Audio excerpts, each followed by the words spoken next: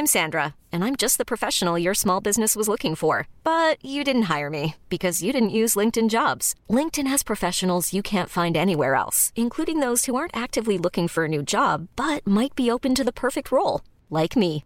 In a given month, over 70% of LinkedIn users don't visit other leading job sites. So if you're not looking on LinkedIn, you'll miss out on great candidates like Sandra. Start hiring professionals like a professional. Post your free job on linkedin.com/achieve today. Hold up. What was that? Boring. No flavor. That was as bad as those leftovers you ate all week. Keke Palmer here, and it's time to say hello to something fresh and guilt-free. Hello Fresh. Jazz up dinner with pecan-crusted chicken or garlic butter shrimp scampi. Now that's music to my mouth. Hello Fresh. Let's get this dinner party started. Discover all the delicious possibilities at hellofresh.com. Today on the Pro Wrestling Index, we are talking Monday Night Raw and the Raw ratings crisis. We also provide a recap of the show from this week. Brad Gilmore returns to join Mo Chatra and myself to talk about the much-spirited ECW debate, and we also discuss how we would book Brock Lesnar through WrestleMania season.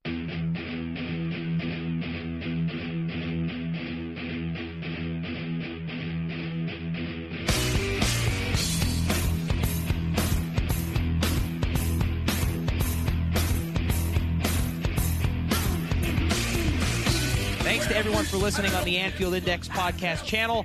I am Matt Topolsky, and I am joined, as always, by Mo Chatra. Mo, how you doing, my friend? I'm doing fantastic. I'm high as a kite, and I'm not even on drugs. Oh, well, look at you. Yeah. You know, we're doing the show a little bit earlier than usual, so you don't have to use your inside voice tonight. Yeah, that's true. Yeah. No, I mean, I'm just in a great mood, and I'm sure you are, Matt, because, going off topic for one moment, but we've had a big news story break about Liverpool in the last couple of days. So sorry, Brad, we're going to talk about Liverpool for a minute.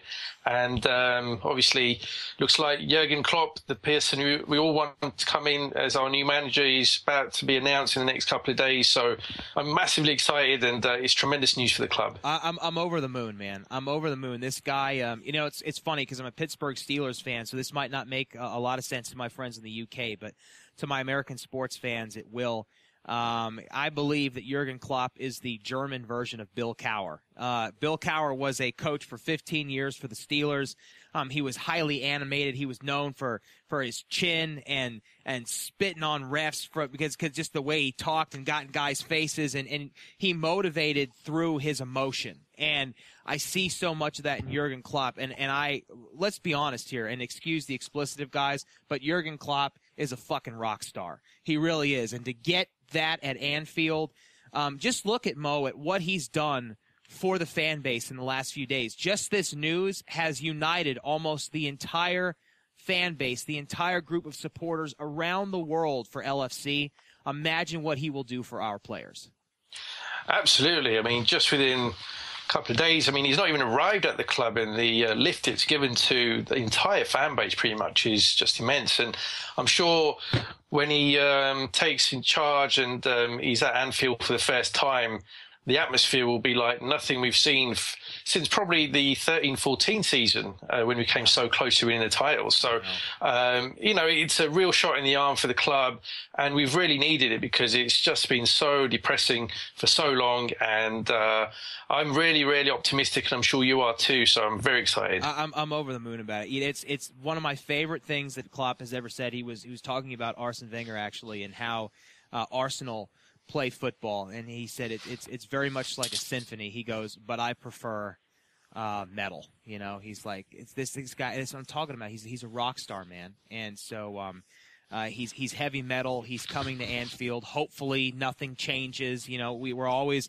a little schizo about this because we're Liverpool supporters and we know the things that we've dealt with in the past. But it looks like from everything that we've heard from people that are in the know, and by many different sources, that Jurgen Klopp will become the next manager of Liverpool Football Club. So hooray, hooray, hooray some light at the end of the tunnel. But let's talk pro wrestling, because that's what the Pro Wrestling Index is all about. And our guest, who I have in studio with me this week, is none other than my co-host on Reality of Wrestling, Brad Gilmore. Brad Gilmore, also the host of the Back to the Future podcast, the only podcast talking about, in Brad's own words, the greatest film trilogy in history. He's also the all time. He's also the host of the Brad Gilmore Show on Demand, and my co-host on Your Opinion Doesn't Matter.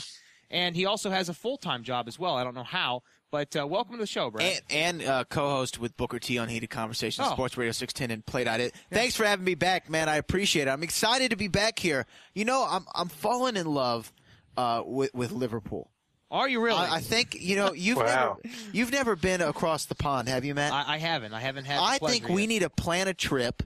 We'll have a podcasting adventure. Yeah. Over to Liverpool. Okay. Let's check it out. There you go. Let's meet up with Mo. Let's have like a little powwow in the UK, and we'll Anfield it up. Okay. Well, listen, you need to clear the air with Mo here first tonight, because I don't want you guys coming to blows before we get together. You know what I'm saying? Okay. Well, we'll discuss it later. But I appreciate y'all having me back, Mo and Matt. Y'all are gracious hosts. Well, you know what? It's good to have you back, my friend. Let's get right into it, guys. We have a lot to talk about on the program tonight. Let's start off with Monday Night Raw. A lot has been written about this. Reports that Vince McMahon has been panicked over the rating. We don't know yet how this past Monday Night Raw has done, but we know the Raw previous to this scored one of the lowest ratings in its modern history, a 2.3, and that the rating dropped off as the show went on. Mo, we haven't had a chance yet to talk about this because we didn't do a show last week. What are your reactions to the Raw rating? Well, I'm not really surprised. I mean, it's just been in decline for a long, long time. And it's a really poor rating. I mean, it's one of the lowest ratings since 1997, 18 years since we saw ratings this low. And bear in mind, in 97, they were head-to-head with another wrestling program, WCW Monday Nitro. So without that competition, to get a number like this, it's really embarrassing almost for a company that is all set for a record-breaking year in terms of revenue. But I think there are many reasons for this. And I think that there's a fundamental change that's needed about the entire program of Monday Night Raw. And not only that, SmackDown too. We've talked on several occasions about the show being too long, about it being 3 hours. But I think even if it went down to 2 hours or even 90 minutes, 1.5 hours, I still don't think the ratings would be significantly higher, because I think, as I say, there are fundamental issues with this show. Just two or three off the top of my head. The presentation of the show, the formatting, has barely changed in 18 years. They went to a very radically different format around 1997, when the whole US versus Canada feud first started to manifest itself, with Bret Hart leading the heels on the Canada side and Stone Cold then emerging on the US side. And that was some great programming. But the whole presentation of Raw essentially hasn't changed. I mean, you have the big screen and the ramp. You have the backstage segments. You have the long segment at the start of the show. You have a big match at the end. I think a lot of this has to be completely reconfigured, and they have to think completely out of the box about the way that it's all presented, because it's just the same week on week.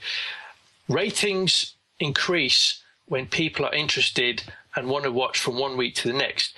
The way Raw is these days, you can watch 1 week, you can miss the next 3 weeks, you can come back 4 weeks later, and you can catch up very easily. And the reason for that is because the whole booking of the show is just so formulaic, so predictable. And one of the reasons why the ratings just skyrocketed at the advent of the Attitude Era is because we were getting stuff that was unexpected, that was surprising, that was unpredictable.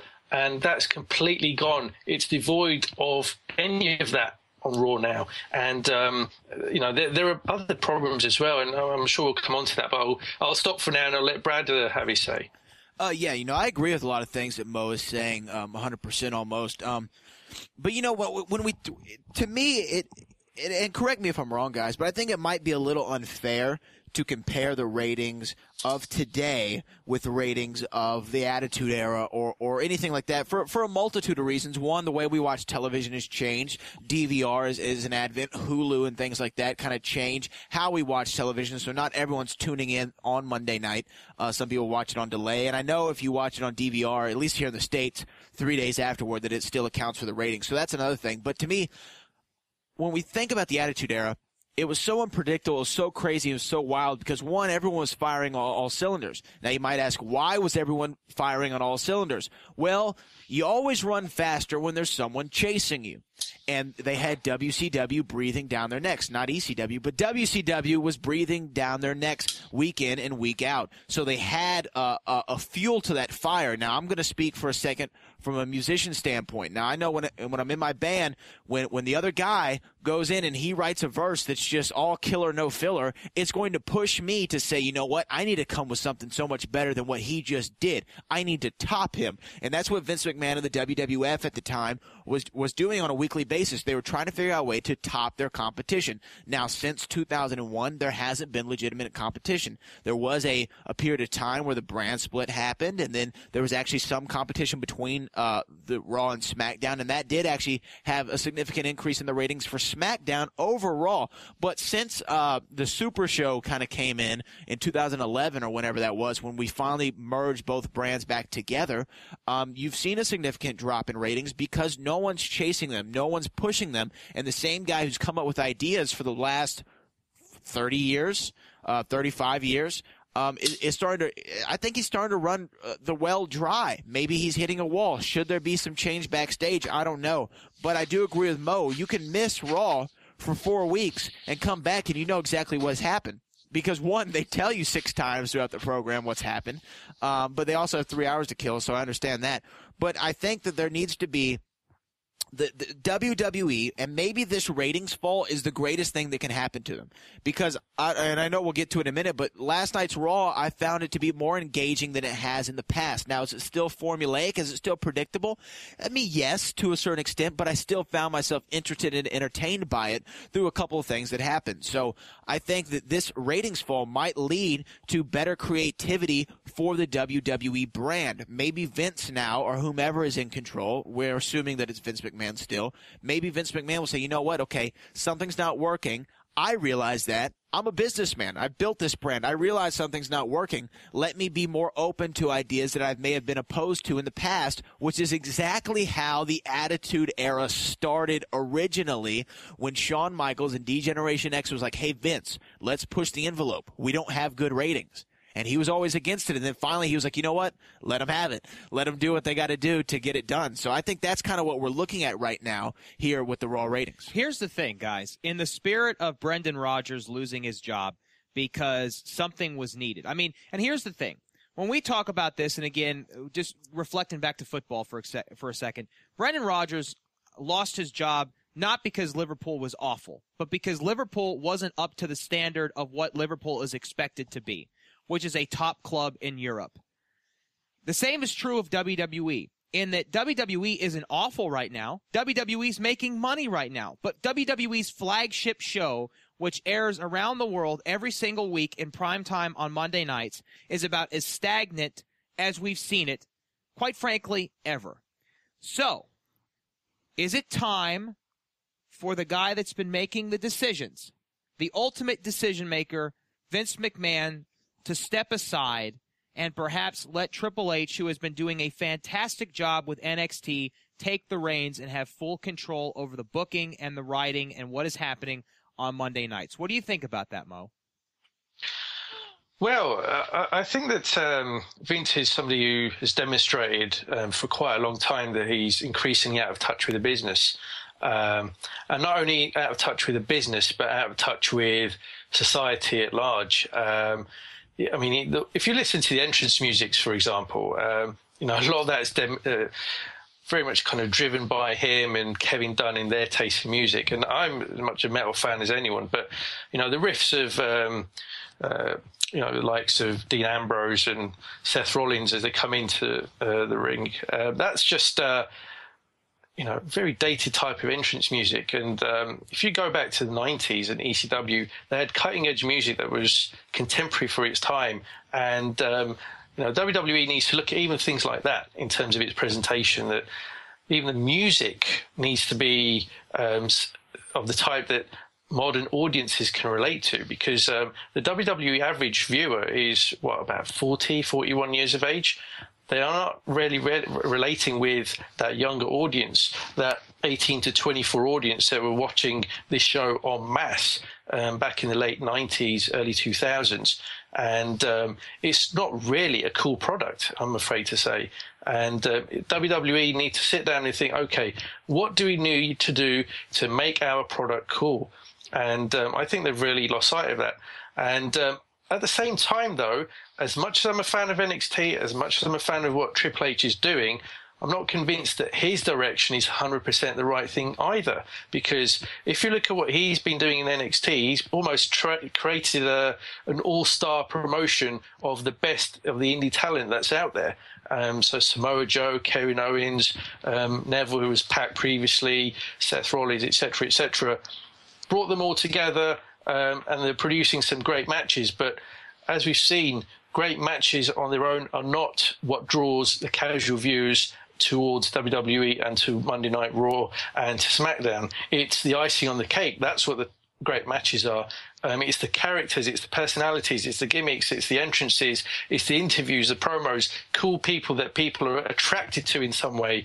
That's what people are attracted to in terms of tuning in week after week and paying money for a ticket, or paying money for the network, or paying money for pay-per-view.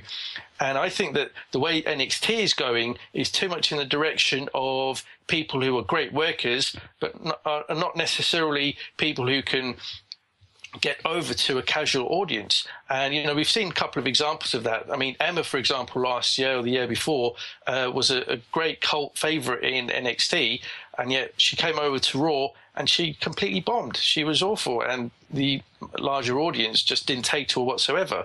And, it's been similar with one or two others who've come over from NXT as a really hot act, Neville, for example, and, they're just not related to that wider audience in the same way.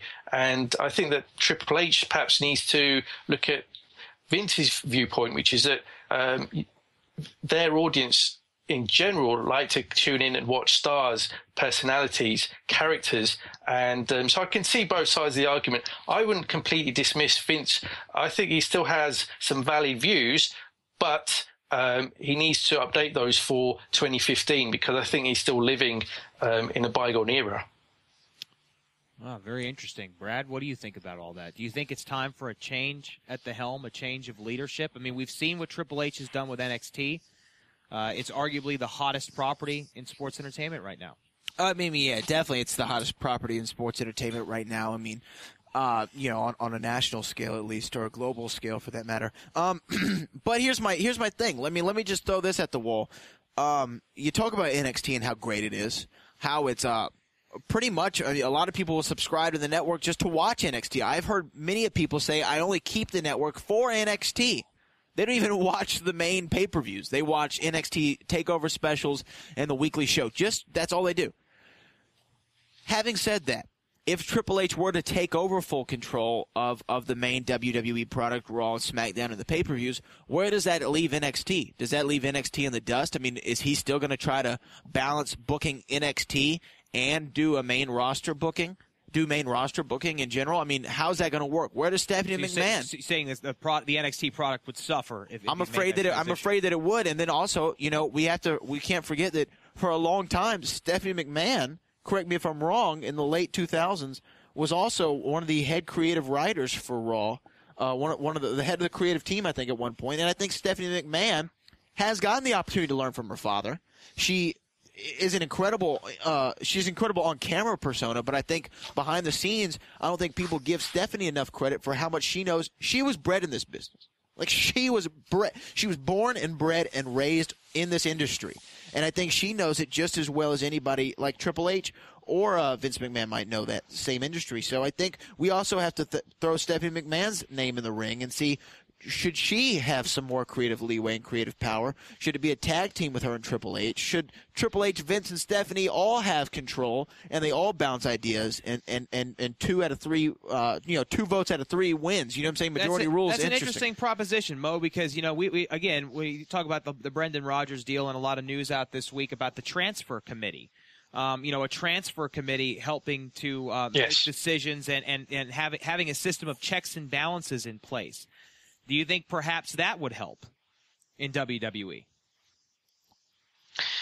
Well, I think that perhaps that's part of the problem at the moment, in that they sort of have a variation of that with a gigantic booking crew of, I don't know how many it is, 200, 300 writers or whatever the number is. And I would be an advocate for having a much smaller group of people that are booking and writing and directing the product. And I'm not a fan of what they're doing at the moment.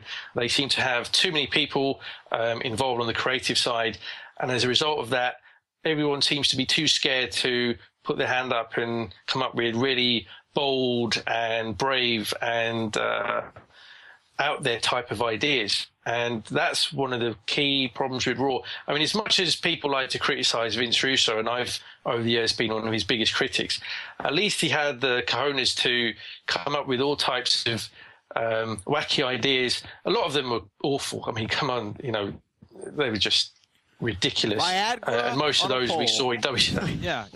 But the thing is, though, and I agree on the commentary regarding Vince Russo. But at the end of the day, when he was in WWE and he had somebody to scrub those ideas, once in a while you got some good things that came from it. Yeah. So yes. So I mean, I feel like WWE is at a point right now, and obviously I don't know this to be certain, but I just suspect that you have a team of writers that are not writing compelling television for the sake of trying to make the product interesting. They are writing what they think Vince will like. Yeah, I agree with that. 120%. But here's the thing, and I think the actual numbers, 2-3 dozen writers, right, somewhere in that. Too many. Too many, though.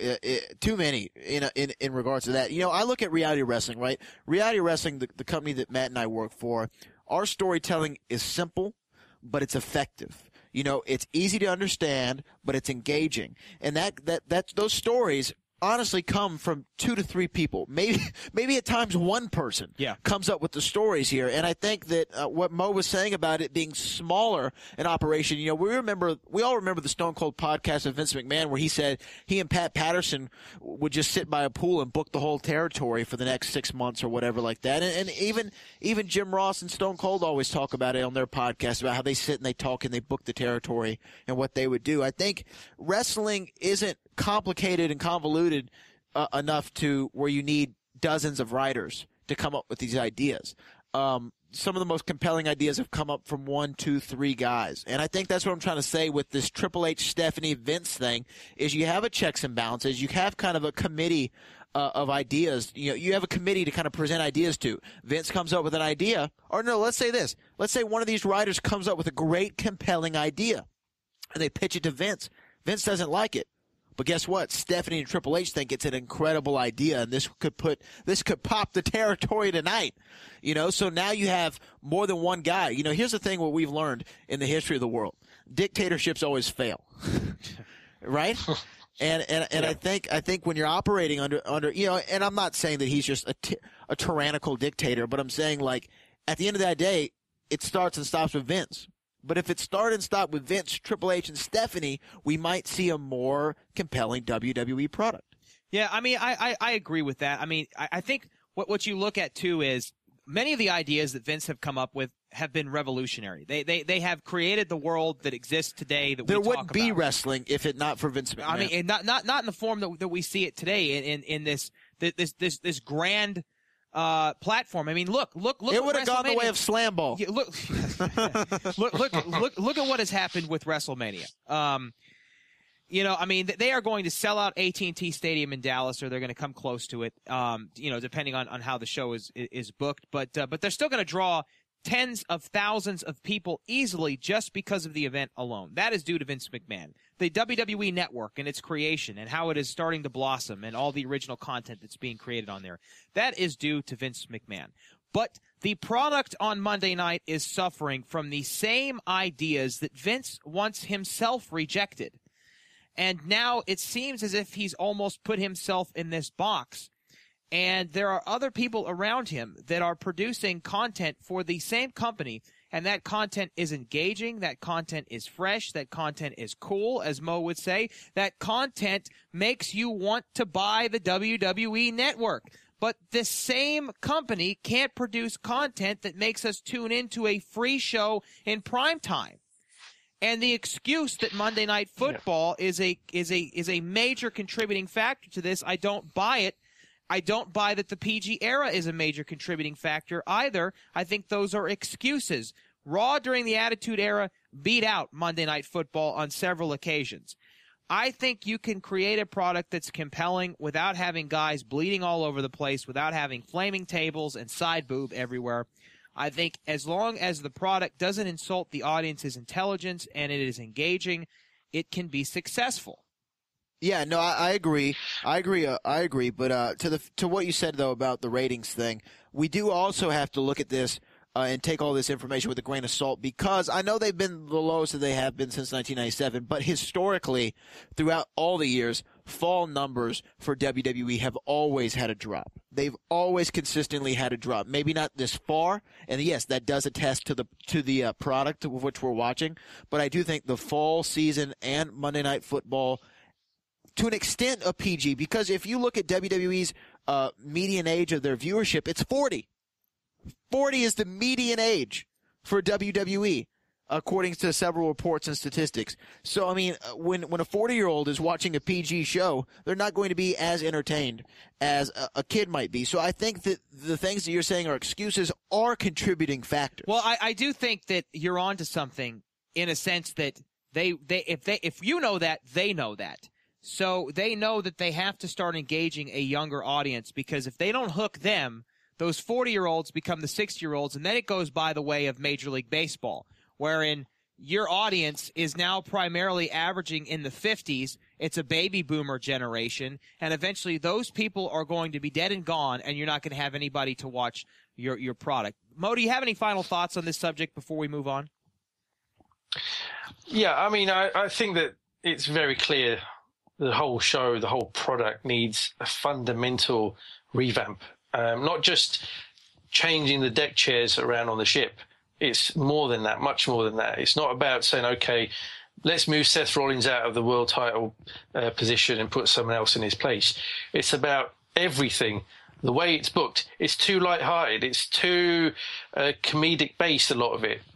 There's nothing that's too serious. The Wyatts, I think, for example, are the biggest victims of that. That's a potentially great gimmick. I mean, it's based on the 1972 movie Deliverance and, about these wild hillbillies. And they're restricted by the PG thing. So I disagree. I think the PG thing does curtail certainly some of the characters. And there are other characters they could potentially be putting out there, which they can't because of the fact they want to be a PG product. And I'm not suggesting necessarily why it should be going out there and sodomizing Roman Reigns or anything like that. But, there's so much more they can do with that kind of gimmick, but they can't because it's a PG product overall. And, they need to bring a more serious edge to their product, make it edgier, not necessarily having swearing all the time and flaming tables and making it like an ECW of 2015. Not necessarily, but certainly making it an edgier, more unpredictable product and making it something that the modern younger people can relate to. And that's where I mentioned the music earlier. And I think that needs to happen. But my fear is it won't, because WWE exists in a bubble and they're surrounded by people who are too afraid to voice any dissenting opinions, which might be counter to the way the product is currently going.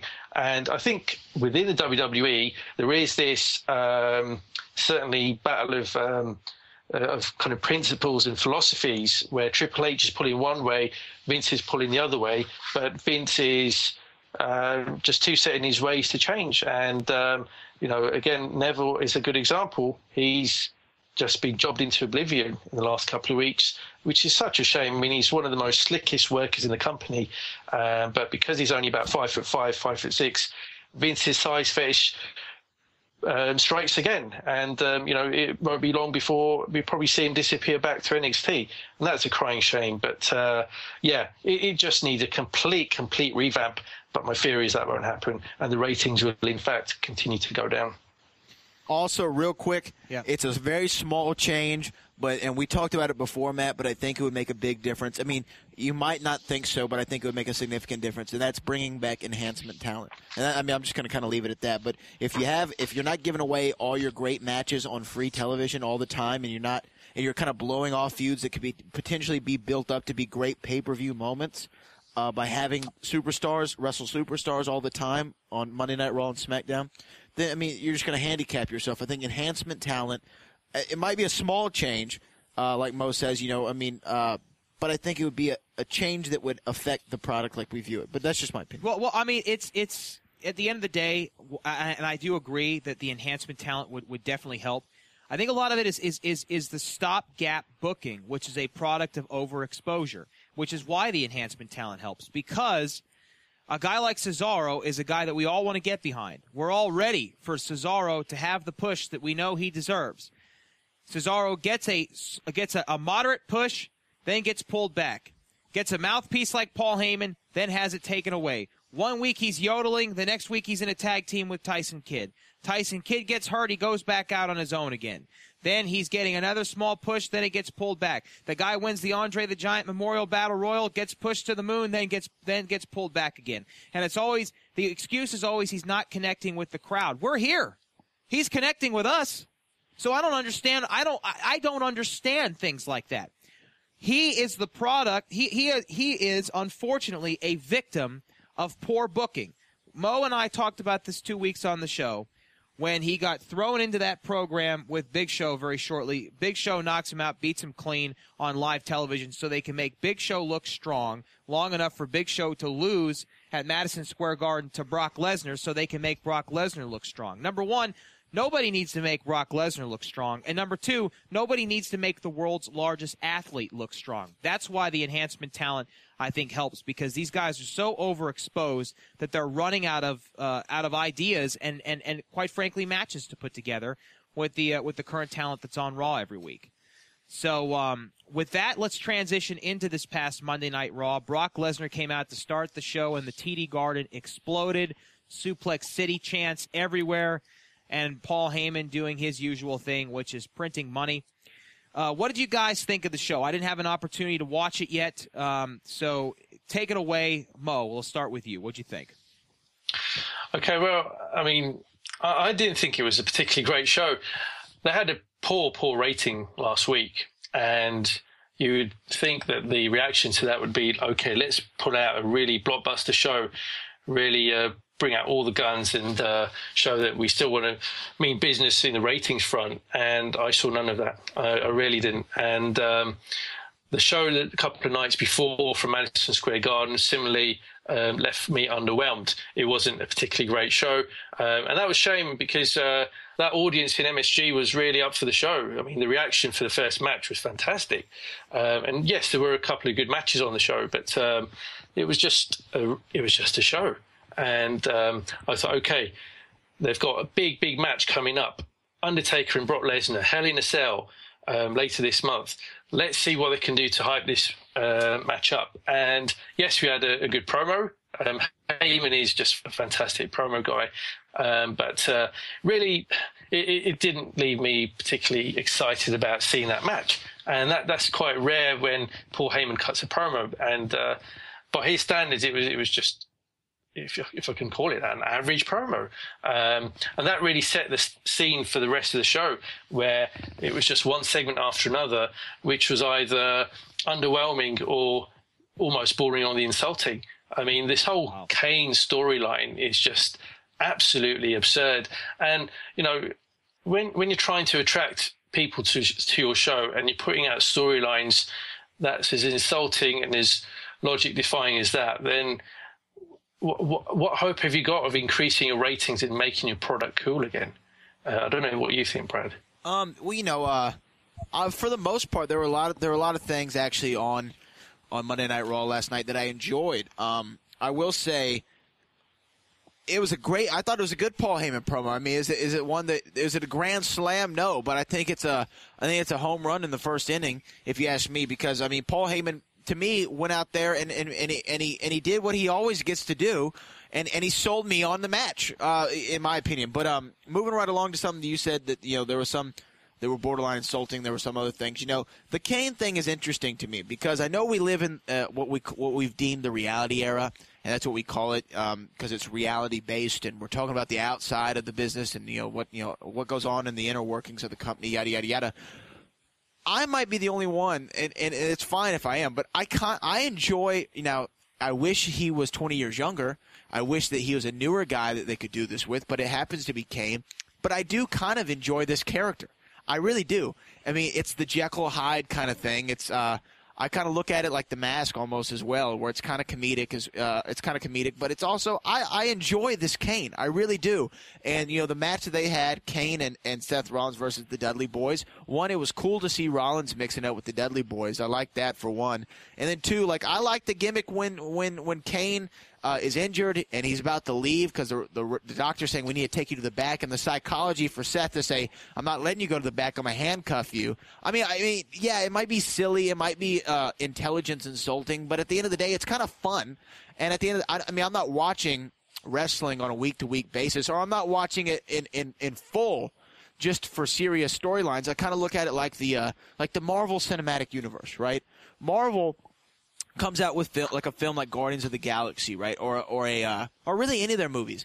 Any of their movies have they're kind of based in comedy. Majority of their directors who direct their films are comedy directors, and they do that because one, everyone loves to laugh. Everyone loves to have fun. I think where the DCCU, and I know we're kind of getting off point for a second, but I think where the DCCU is going to suffer in the long run is an overarching theme of seriousness, which is going to handicap viewers from being able to enjoy the movie because they're going to walk out being like, whew, man, that was one tough spaghetti dinner to get through.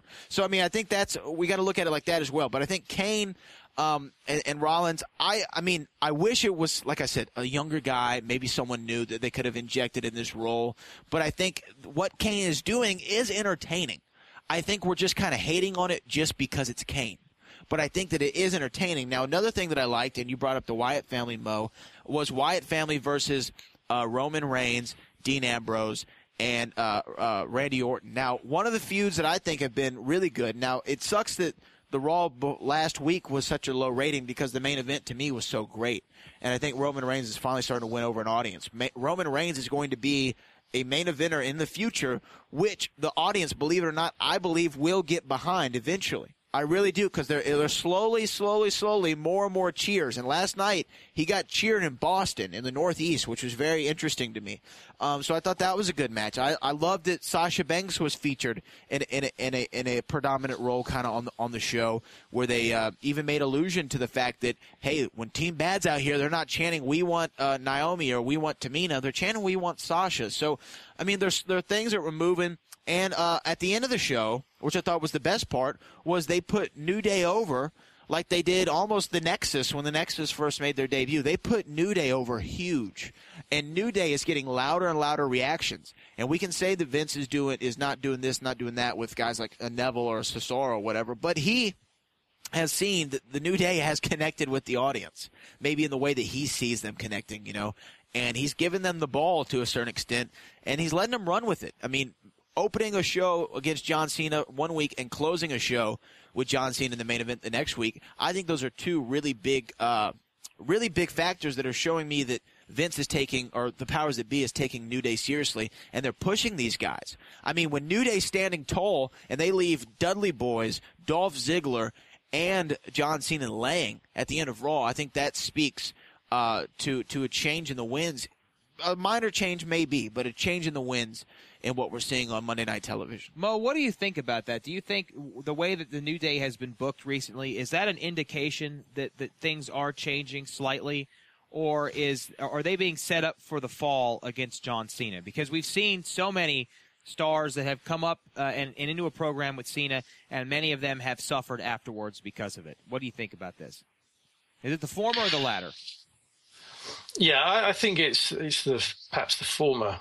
assuming the former means that they are going to be put over Cena. Yes. And the reason I think that is because Cena, according to reports, is going to be taking a bit of a break for personal reasons, whatever these personal reasons are.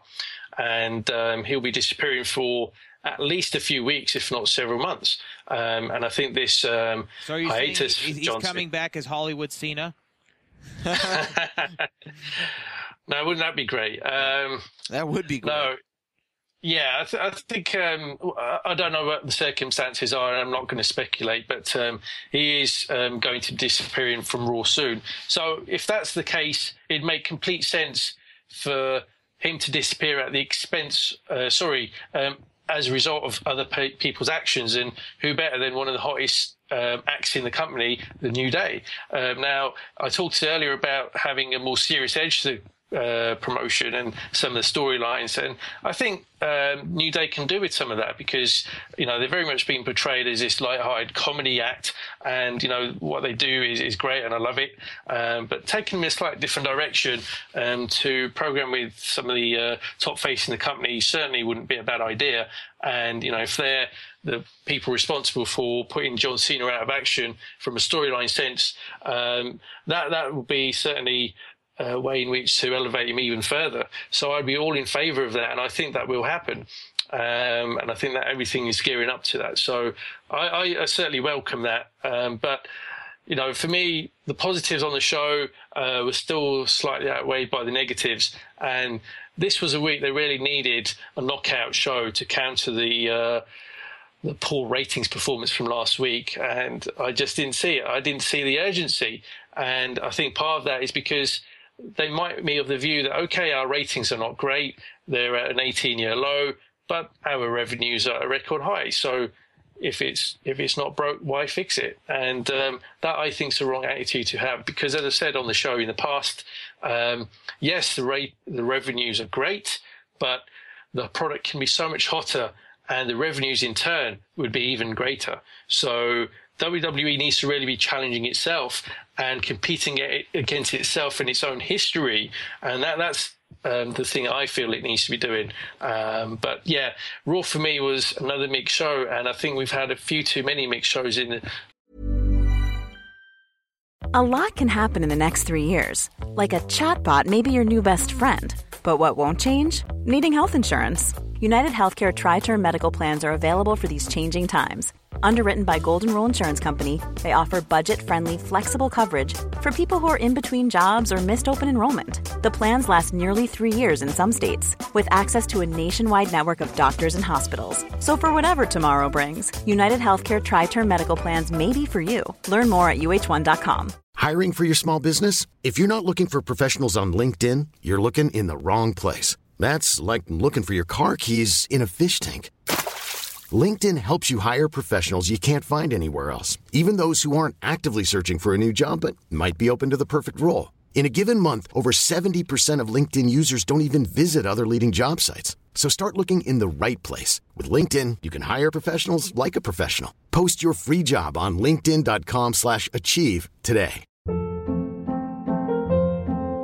Hold up. What was that? Boring. No flavor. That was as bad as those leftovers you ate all week. Keke Palmer here, and it's time to say hello to something fresh and guilt-free. Hello Fresh. Jazz up dinner with pecan-crusted chicken or garlic butter shrimp scampi. Now that's music to my mouth. Hello Fresh. Let's get this dinner party started. Discover all the delicious possibilities at HelloFresh.com. Last few weeks, and it's all part of the general shortcomings about the way the whole product is based. Well, I think that you're on to something here, and it's actually a great segue, because the last time that WWE was had to reinvent itself, it was because it was challenged. It was challenged by outside factors, outside competition, if you will, like World Championship Wrestling and like our next topic, which is Extreme Championship Wrestling. Many people attribute ECW to helping to spark the Attitude Era. I am certainly one of those people. I think Mo is as well. But a few weeks ago, right here on this show, Brad Gilmore had some disparaging things to say about ECW, as well as referring to it as extremely crappy wrestling. So, Mo, I know that you've taken umbrage. That's original. Yes. Yeah. And you have challenged young Bradley Gilmore to come back on this program and have a spirited debate. So, gentlemen, we will start with Brad. Let's start with you, Brad. You've called ECW extremely crappy wrestling. Barring that line from Jerry Lawler, yes. Of course, the great king. So explain what you mean by this, and then, Mo, I'll have you respond. Well, I said it on the show, and I'll keep this short, and I'll hear what Mo has to say about it. But I think when we look at ECW, we talk about it's glorified. Let's be honest, it's kind of over-glorified in a sense of like the product. The little in-ring product was, repugnant. If I may. It was terrible. No one can say that the in-ring wrestling, which what many people, are triumphing today, like, oh man, Cesaro, what a great in-ring competitor. What a great match. Seth Rollins is the best in-ring worker. Neville, one of the slickest in-ring workers, in the company. And I agree with all that. But, ECW didn't really have anybody like that, barring a few who were there for a short amount of time, like your Eddie Guerreros and your Chris Jerichos of the world. Barring a few. I'm not saying, but by and large, the in-ring product was terrible. Now, we talk about the hardcore TV television show. It was bad. It was really bad. And Matt, you actually brought up that, that show actually went to TNN, and it was a huge success. It was an accomplishment that they made it that far. Well, to bring this back full circle to the beginning of this show, Brendan Rodgers making it to be the manager of the Liverpool Football Club, that's a success. That's an accomplishment, right? Doesn't make it good. He was terrible. Am I right? And so was ECW. I'm sorry. ECW is the Brendan Rodgers of professional wrestling. Oh my goodness! It's really it had its moments, right? It had its time. Well, where it was maybe entertaining, like I'm sure some of the football games had. Well, but by and large, the wrestling was no good. The television show was no good, and maybe they had 2 or 3 pay-per-views that were even watchable by today's standards. So, what are we talking about here when we talk about ECW? We're talking about an idea. ECW is a lot like love, right? A lot of people are in love with the idea of being in love, but very few people are actually in love. And I think ECW is just that. People are in love with the idea of ECW. People think back fondly about ECW, like they may think about an ex-girlfriend, right? But when you think about your time in that relationship, it really wasn't all that pleasant. And that's kind of what I feel about ECW. I appreciate its history, right? But when we look at what it actually was and is, it's extremely crappy wrestling. Well, let's be fair. But Paul Heyman's a genius. Let's be fair. I know that you've used Eddie Guerrero as a short-term example. But Rob Van Dam was one of their longest. RVD's another. That's why I said sparing a few. But he was one of their longest tenured athletes. Jerry Lynn was another one. Chris Candido was another one. Lance Storm was another one. We're talking about some of the best workers of the last 20 years. And a majority of guys couldn't wait to leave that company and go to they WCW spent or years WWE. there. Mo, what say you on this subject? Well, I'll need a first aid kit because I was biting on my lip for so long it started bleeding. Goodness, where do I even begin with that? Right, okay, let's start from the beginning, okay? I took an interest in ECW before it became Extreme Championship Wrestling. I used to read the Aptomags back in the day, and one of the territories they reported very fondly about was the Philadelphia area, and Tri-State was a promotion that was certainly making headlines. Joel Goodhart was a promoter, and one of the people involved in that company was a chap by the name of Todd Gordon, who then went on to form Eastern Championship Wrestling, running shows in 1992 out of sports bars. Very, very modest start to that promotion. But when they brought Paul Heyman in, and that's when it really started to change. And 93, 94, they started to put on what for that time were very critically acclaimed shows. And one of the things you've got to bear in mind, Brad, is that promotion was booking for that time. They weren't booking for 2015. So sometimes you can watch something from many years ago and it might look very poor or pale because it's not stood the test of time. And I think it could be fair to say that there are certain aspects of ECW that haven't stood the test of time, that say some of the timeless classic matches of the WWF or New Japan or All Japan of the 70s and 80s have stood the test of time. That's fair to say.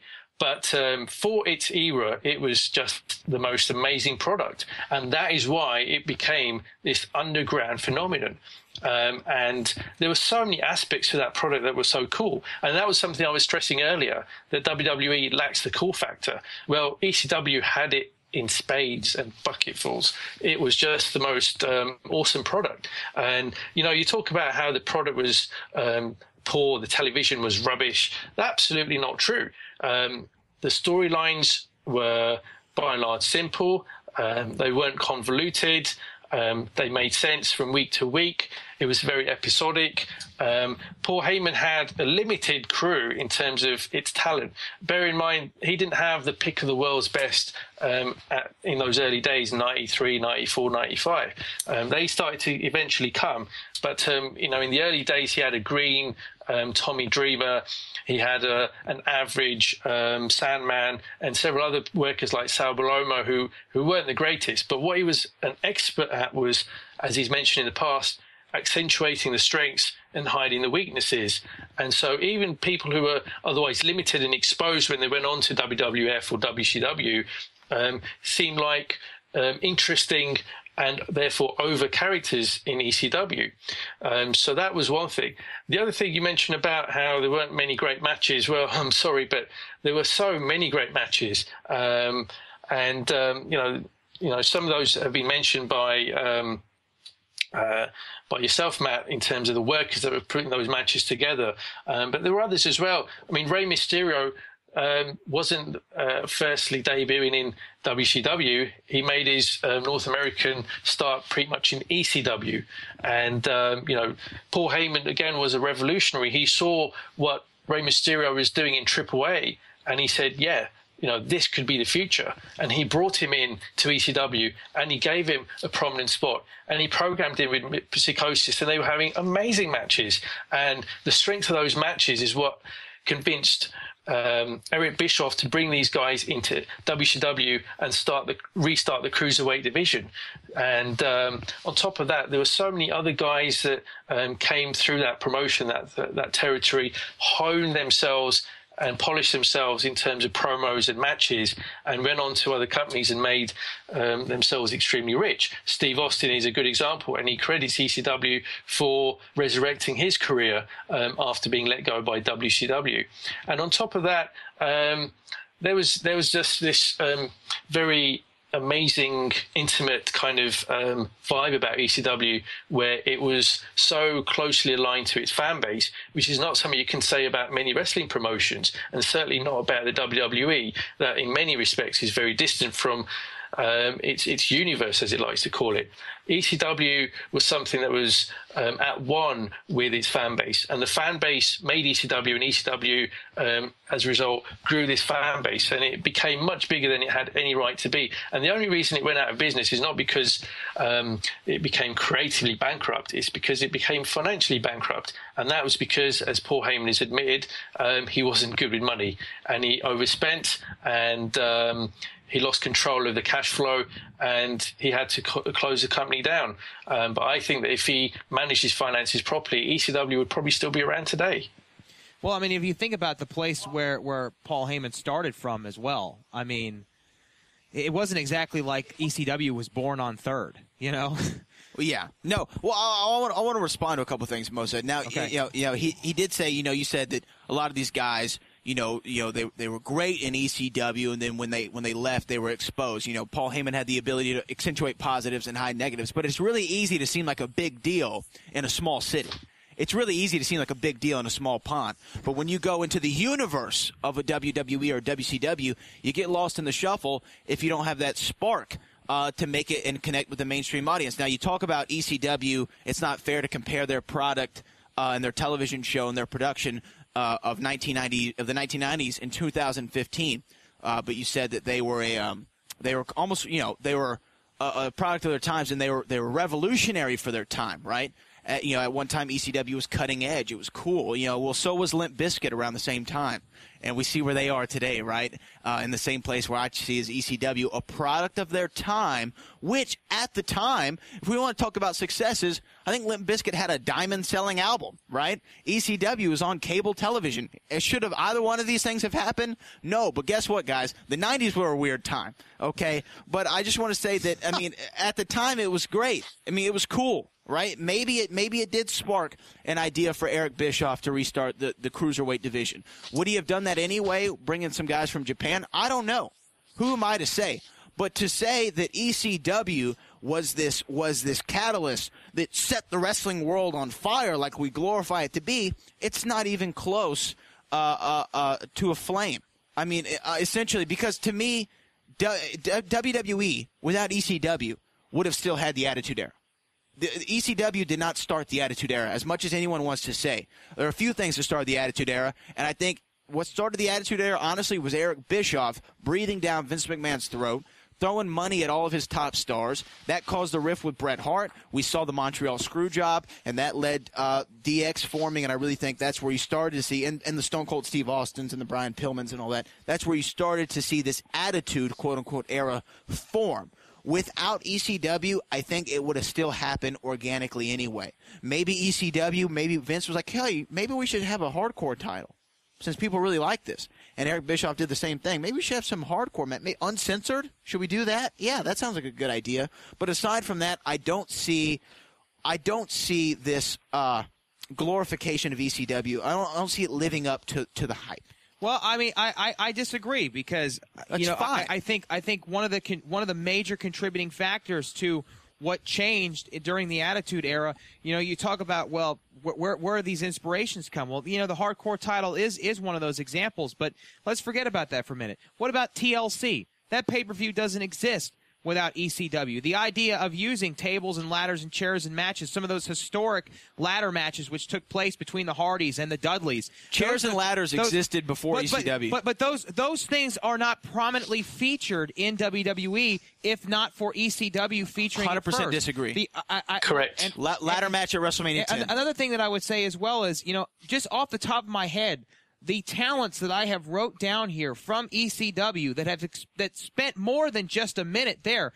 We talked about Jerry Lynn and Rob Van Dam and Eddie Guerrero and Chris Candido and Lance Storm. What about Dean Malenko, Cactus Jack, Raven, and Taz? Okay, we're talking about guys, some of which are WWE Hall of Famers. Okay, Mick Foley didn't start in ECW, but he had a great run in ECW. Yeah, after leaving WCW, after leaving a place that wasn't utilizing its talent correctly. Are you kidding me? He was in the main events with Sting. Austin 316 doesn't happen if Stone Cold Steve Austin doesn't grow himself in ECW before he goes to WWF. Well, when Stone Cold Steve Austin went to the WWF, he was the ringmaster. All right? And then after a while, they let him be Stone Cold Steve Austin after he came up with the character. Okay, I don't see. ECW gave Steve Austin an opportunity to get a paycheck. I do agree with that. Maybe he did learn some things from Paul Heyman, but to say that Stone Cold Steve Austin wouldn't have happened if he had not gone to ECW, to me is asinine. That's ridiculous. Stone Cold Steve Austin wouldn't have happened if Stone Cold Steve Austin was never born. That character is in him. If Steve Williams doesn't work with Paul Heyman, the Stone Cold character is never created. I don't agree. I disagree. And you know what? Steve Austin can say differently. Maybe he says Paul Heyman has a huge part of coming up with the Stone Cold character. I've never heard him say the Stone Cold character was a direct creation from his time with Paul Heyman. I've never heard that. But he can say that. But Stone Cold Steve Austin, the character, is in that man. That he is one with that character. He turned the volume up. Right? I don't agree with the fact that if he had not gone to ECW, that we wouldn't have a Stone Cold Steve Austin. You mean you're not going to convince me of that at all? Mo, what say you? Yeah, I can understand Brad's point. I can almost agree with him on this particular one. Yeah, I do think that Stone Cold was something that was separate to what we were seeing from Steve Austin in ECW. That was quite a different character that he was portraying there compared to the Stone Cold of the WWF that emerged in 1996. But I still agree overall, though, with Matt's point that there were just too many great talents that came through ECW, either as the promotion where they first made their names, or the promotions where they were reinvigorated and became in love with the business once again. You know, Cactus Jack, Mick Foley, when he left WCW, he was so down and depressed about the wrestling business, believe me. And ECW, with the character that he was portraying there, the anti-hardcore gimmick that he was doing, I mean, even to this day, he'll tell you that that was some of his most favorite work of his entire career. And that really reinvigorated him, and that brought him back into a major league promotion in the WWF, and he had a fantastic run there, a Hall of Fame run. And you know, that was the beauty of ECW, that it was a place where people could go and really express themselves. And there aren't many promotions where people can do that. And well, because you know, it wasn't a major promotion. That's why they had the creative freedom. It wasn't a major promotion. It was an independent promotion. And that's what I'm saying. Here's the thing. I'm not saying that ECW was the worst thing that ever happened. I liked ECW for the time. But what I'm saying is we over-glorify it today. Now, Mo, you said something interesting earlier, like when you talk about the matches from the 1980s in WWF, they're still classics. We talk about, you know, Macho Man and Hogan, right, or Hogan and Andre, or Warrior and Hogan, or whatever, right? We talk about those matches because they were great matches, right? But we don't really reflect on ECW, or we shouldn't reflect on ECW as having these all-time barn burners. But here's the thing. I'm not discrediting for the time what ECW was able to do and accomplish. But what I'm saying is it doesn't deserve the overpraise that we give it for today, because it really doesn't. Because at the end of the day, ECW was a company. Now, Extreme Championship Wrestling, I don't know how long the Eastern Championship Wrestling thing lasted, but to my knowledge, ECW was around for about 7 years. It gave us some great stars. It did. It was a proving ground for some people, right? Much like reality wrestling is. But I think reality wrestling is going to be great, much bigger than ECW when it's all said and done. But I'm saying it was at the end of the day, it's AA ball. At the end of the day, I mean, it's arena football. I mean, at the end of the day, that's all ECW was. It gave people an opportunity to maybe tinker with themselves a little bit. But no one was just saying, I'm going to ride or die for ECW because we're a legitimate contender. People were like, okay, I would love to spend some time here so I could go to WWE or WCW. I mean, at the end of the day, it was minor leagues. But you know what, Brad, though? If you go back to 1994, 95, 96, the WWF product really was in the doldrums. Go back to 94, 95, and the WWF really was in a financial sense, struggling. It was doing poor houses, its pay-per-views were struggling, its ratings were down, and the talent that it was bringing through was just not very good. And the match quality was very, very poor on the whole. And it was very similar in WCW when, you know, it was Hogan and all of his friends running rampant, and all of the top and talented workers in WCW had been pushed out of the company. So the big two were really not putting on a very good product. And ECW was a fantastic alternative. It was something that was fresh. It was something that was original. It was something that was exciting and unpredictable. And it was cutting edge. And that's why it was such a favored product amongst the hardcore fans of that era. And this was pre-internet. So, you know, it was very much based on people who were involved in the tape trading scene at that time. And amongst them, they absolutely were in love with ECW because it was really an exciting product that was so passionate about being a wrestling product. And that wasn't something that you could say about the other two promotions. And that's why if you watch ECW Hardcore TV on the WWE Network, you'll see that the fan base reactions for those shows from the 94, 95, 96 were just fantastic. I mean, albeit it was in a small 1,000-seat arena in the ECW arena, but compare those reactions to what you were seeing on WWF programming or WCW, it was a world of difference. And it was a world of difference because the fan base was passionate about the wrestling product, and the people who were running the promotion were passionate about the product too. And as I say, WCW and WWF were not in that place at that time. And it was only later in the 90s when they upped their game, when they competed head on. And that for me is why ECW holds a special place and why it's so revered to this day. And that's why even in 2015, people still chant the initials ECW, because people remember what a special impact it had on the wrestling business. Well, I think they look back at it, with fondness. Like I said, like you look at an ex-girlfriend, and then you realize, oh yeah, I remember why that relationship ended. But I just want to say this to close. I just want to say this is that we can say ECW did all these things that changed the WWE and WCW's products. Nothing that ECW did made as big as a difference as Eric Bischoff made for WWE. ECW didn't do anything that made a big a difference for WWE as Eric Bischoff did for WWE. If it had not been for Eric Bischoff, there wouldn't be a WWE as we know it right now. Without ECW, we would still have the WWE. Well, I mean, that's a good debate, guys, and we got to move on from there. But I do appreciate the opinions, and of course, let us know what you think. Tweet at us at PW_Index on Twitter. Hate tweets at Brad Gilmore for the Pro Wrestling Index. Yes. Let's move on to a topic that is in vogue right now. Brock Lesnar, the Beast Incarnate, will face The Undertaker. Part 3 of their trifecta, their series, their rubber match, if you will, at Hell in the Cell. A lot of speculation about whether or not this may be Undertaker's final curtain call. We don't know, but interesting topic. So I wanted to ask you, gentlemen, what you thought about Brock Lesnar. How would you book Brock Lesnar? If you had the book, if you had the opportunity, how would you book him from now through to WrestleMania season? Do you think they're using him well? Is there a better way to use this special attraction for WWE? What do you think, Mo? What would you do? I think the way they've used him this year has been probably the best they've ever used him.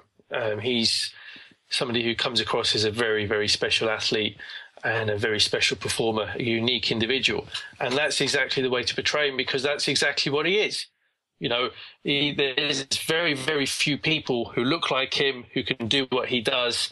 He's a freak, and you've got to protect that, because it's not often that people like that come along.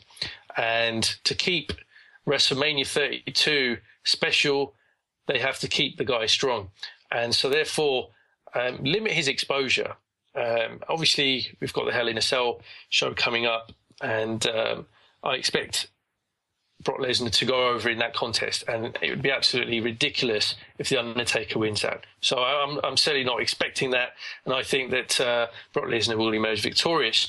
We should then not see him for a good couple of months, perhaps in the lead up to the Royal Rumble, when we can see him again, and after that perhaps disappear once more and only re-emerge in the weeks leading up to WrestleMania. And for all of that to work and for all of that to have maximum impact, they have to know who his opponent will be for WrestleMania from now. And that's the only way they can really make the most of WrestleMania 32. As we've talked about on several occasions on this show, they've got an awful amount of tickets to sell for that show. And in order to sell all of those tickets, they need to have Brock Lesnar in a very prominent match on that show that people will absolutely want to see. And there's not many opponents that he can have a match with that people want to see. And so they've got to make sure that the opponent is right. But if they get it right, then not only will that show be a massive success as a live event, it will also mean considerable number of buys for the WWE Network for that month too. So my suggestion is avoid the obvious kind of temptation to try and use him more regularly on TV because of the rating slump, and keep his appearances few and far between, and really increase those in the lead up to WrestleMania. Let Paul Heyman do what he does best in the lead up to that show as well, and WrestleMania will be something special, and build it around Brock. Well, I think that's a good point. We talked about earlier on the show as well that John Cena is going to be taking a break for a while. I know that this has been teased for a long time, and I don't think that the likelihood of Cena ever turning heel, if that even exists anymore in the current construct of WWE and its universe, would actually happen. But what a wonderful scenario, at least in my mind, it would be for Brock Lesnar to do what he does to The Undertaker, disappear, return at the Royal Rumble, clear the ring, and at number 30, John Cena returns. Or at some point late in that match, John Cena returns and in some chicken shit manner gets Lesnar over the top rope, costing Lesnar an opportunity to go to WrestleMania. Thus, in some way, shape, or form, setting up Cena and Lesnar at WrestleMania, possibly even in a triple threat with Seth Rollins or whoever the holder of the title would be at that time. I would think Roman Reigns, perhaps. What do you guys think about that? I mean, that's an interesting idea. Because I don't think Brock and Rock is actually going to happen. Actually, it's being rumored. It's Rock and Triple H. Yeah, it could be Rock and Triple H. Well, I have a different ideology about Brock Lesnar's WrestleMania future that might be interesting and may probably never happen, but I think it's an interesting idea. But I'm going to address yours first, Matt. John Cena is a heel. I mean, I know we've clamored for it. It's always rumored. It's always talked about. But I'm pretty sure that's never going to happen. I know we're fantasy booking, but I'm pretty sure that's I agree with you. Never, I don't think it's going to happen either. The likelihood of Brock Lesnar I think it will. You think it will? What makes you think Cena turning heel? What makes you think that WWE would actually pull the trigger on that, Mo? I mean, I would love to see it, but I just don't think it's ever going to happen. Well, I see that John Cena is somebody who's rapidly approaching 40 years of age, and his gimmick is all geared around appealing towards kids. And, it won't be long before he's older than some of the dads of these kids. And at that point, it really is difficult to pull that gimmick off. And it needs to move in a different direction. So he can do one of two things. One is say, okay, I've made tens of millions of dollars. I'll settle down and enjoy my life and retire and walk away. Or he can reinvent himself and have a new run as a heel. And that would be just a fantastic thing for the WWE. It'd be one of the best storylines of all time, in my view.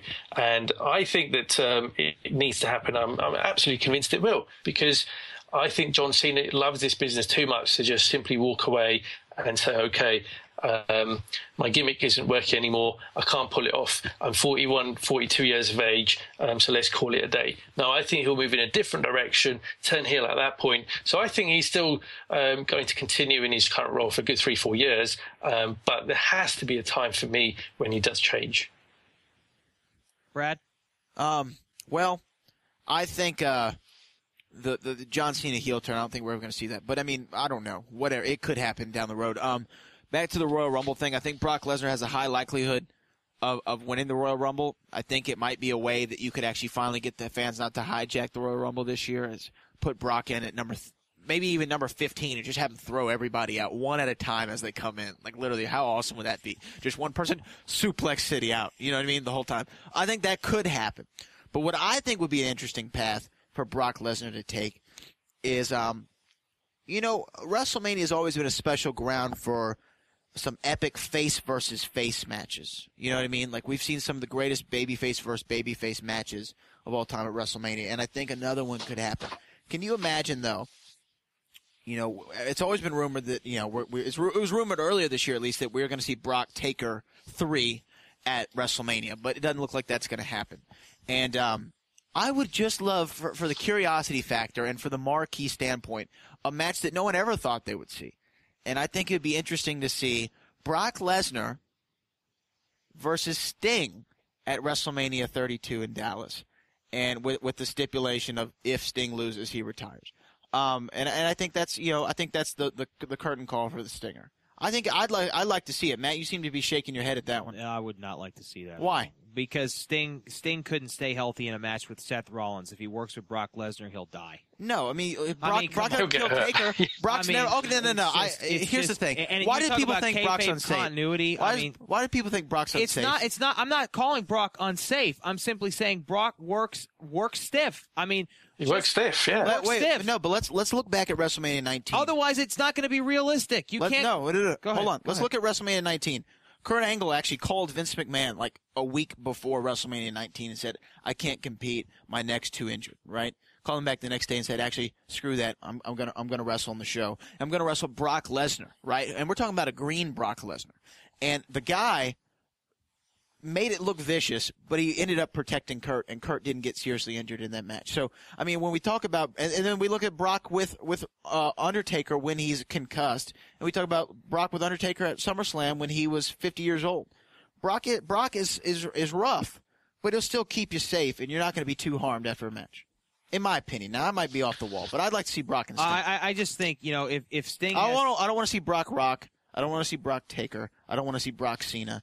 So I'm thinking. Well, I mean, I think the only thing that makes sense for me in terms of Sting having one more match would be against Undertaker, since it's the match that I would say the majority of the fan base has always wanted to see. And if we're not going to see that, I would love to see it. Yeah. If we're not going to see that at WrestleMania, what's the point? From my understanding, Sting is from the Dallas area now.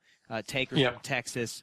What a curtain call it would be for both of them to go out in their own home state. I mean, it'd be awesome to see them. I'm just saying, we've always heard that, but it's never happened. But I mean, if Sting can't defeat a depleted Seth Rollins for the WWE Championship, he's certainly not going to defeat a well-rested Brock Lesnar. I agree, Matt, and I think that it was just Sting the Undertaker have to be programmed in. I certainly wouldn't put Sting against Brock, and that wouldn't be a very plausible or believable kind of program that fans can really get behind.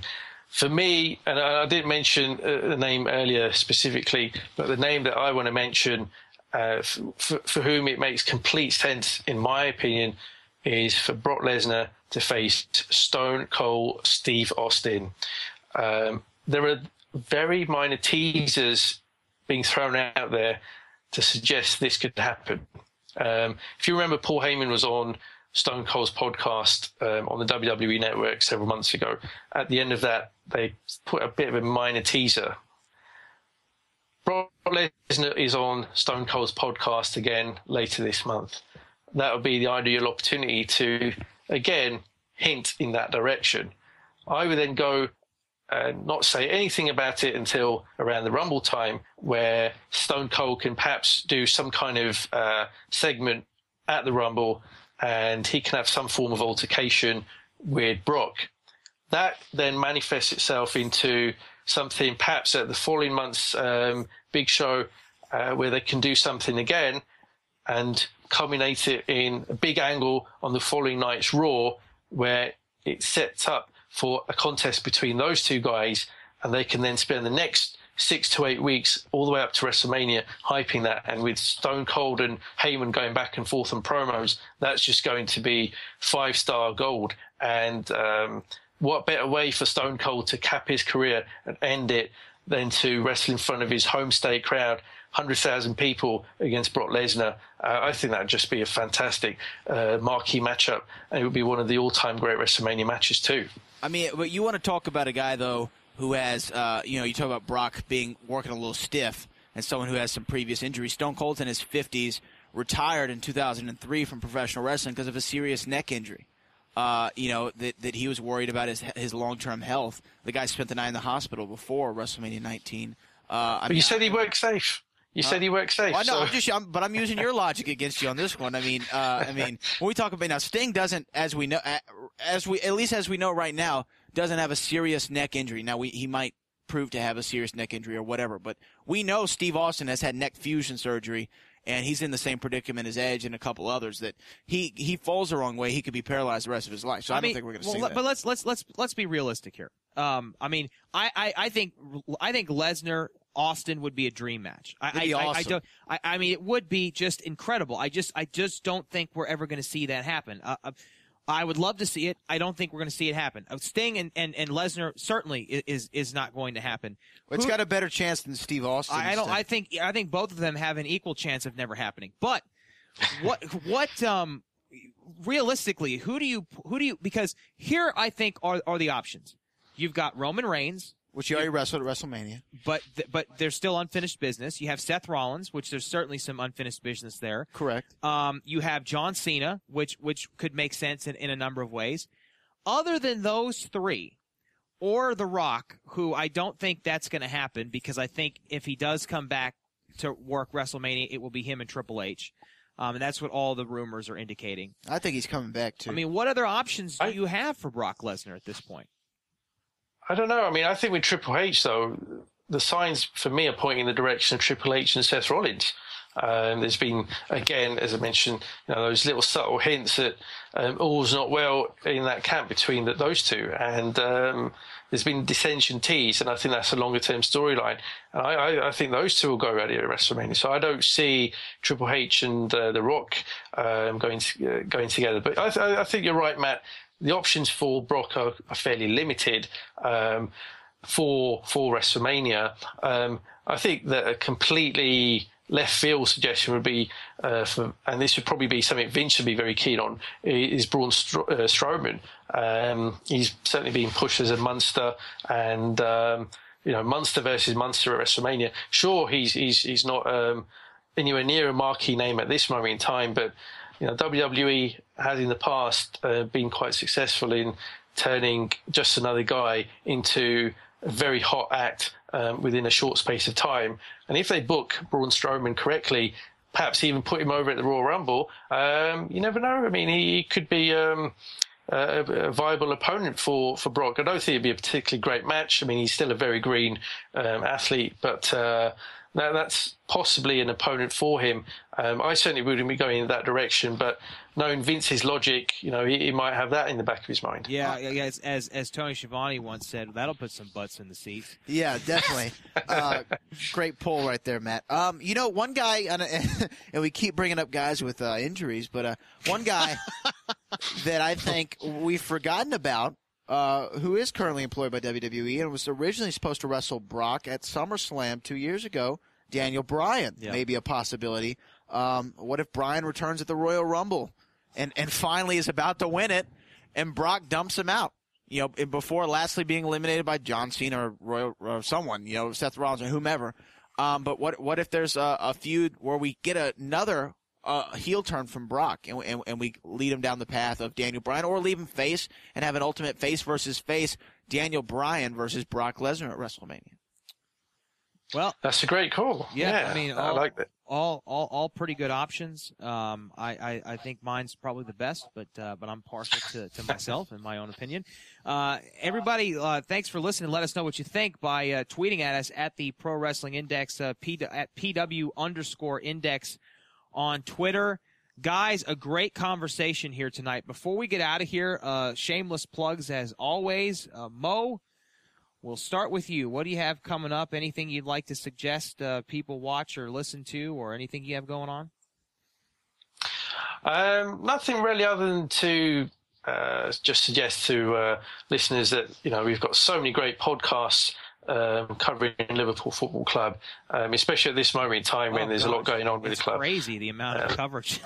I mean, right now. I've been listening to some of the podcasts with Dave Hendricks and Gags and others, and some of the points that have been made, some of the conversation, the discussion has been absolutely fantastic. Some of the best we've heard on the AO channel today. So, I'm going to plug some of the other shows on the channel, and certainly suggest listeners go and check those out. Yeah, I'm loving some of the stuff that Dave is doing right now. I'm dying to get him back on the show, and hopefully we can get him back in the next couple of weeks. But well done, incredible work by Gags. I mean, and again, as always, thanks to him for the platform and allowing us to do this on the Anfield Index Podcast Network. Brad Gilmore, you have so much going on. Why don't you tell the listeners about it? Yeah, definitely. Once again, I appreciate Mo and Matt for having me on the show. I really appreciate it. I do want to say Paul Heyman, creative genius, one of my idols, but we said what we said about ECW. But podcasts that I have, you can check out the Brad Gilmore Show on demand. We got new episodes. Getting here pretty regularly now, but also Your Opinion Doesn't Matter, that I co-host with Matt Topolsky. Heated Conversations with Booker T, and Back to the Future, the podcast with my co-host David Mitchell and DJ Norman Binford. New episodes every Saturday or Sunday, depending on what time zone you live in, for Back to the Future, the podcast. We're talking about Back to the Future Part 2. A lot of interesting things happening in 2015. Future Day's coming up. Future Day's coming up. The Cubs have made the playoffs. Pepsi Perfect's coming out, and we just got a trailer for Jaws 19. So it's really crazy, but all hate tweets at Brad Gilmore. Well, thank you both for being in here for a great conversation. You can find out more about me at Matt Topolsky on Twitter. And, that's pretty much it. Follow Reality of Wrestling. Go to realityofwrestling.com. We have a lot of great shows coming up.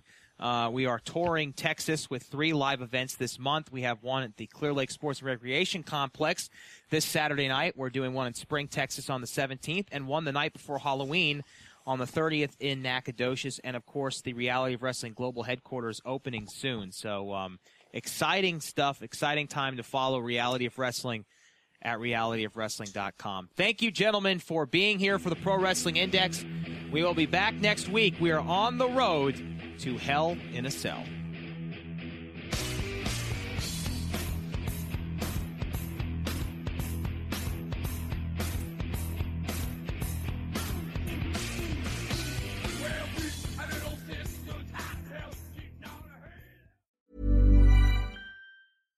Hi, I'm Daniel, founder of Pretty Litter. Cats and cat owners deserve better than any old-fashioned litter. That's why I teamed up with scientists and veterinarians to create Pretty Litter. Its innovative crystal formula has superior odor control and weighs up to 80% less than clay litter. Pretty Litter even monitors health by changing colors to help detect early signs of potential illness. It's the world's smartest kitty litter. Go to prettylitter.com and use code ACAST for 20% off your first order and a free cat toy. Terms and conditions apply. See site for details. Ever catch yourself eating the same flavorless dinner 3 days in a row?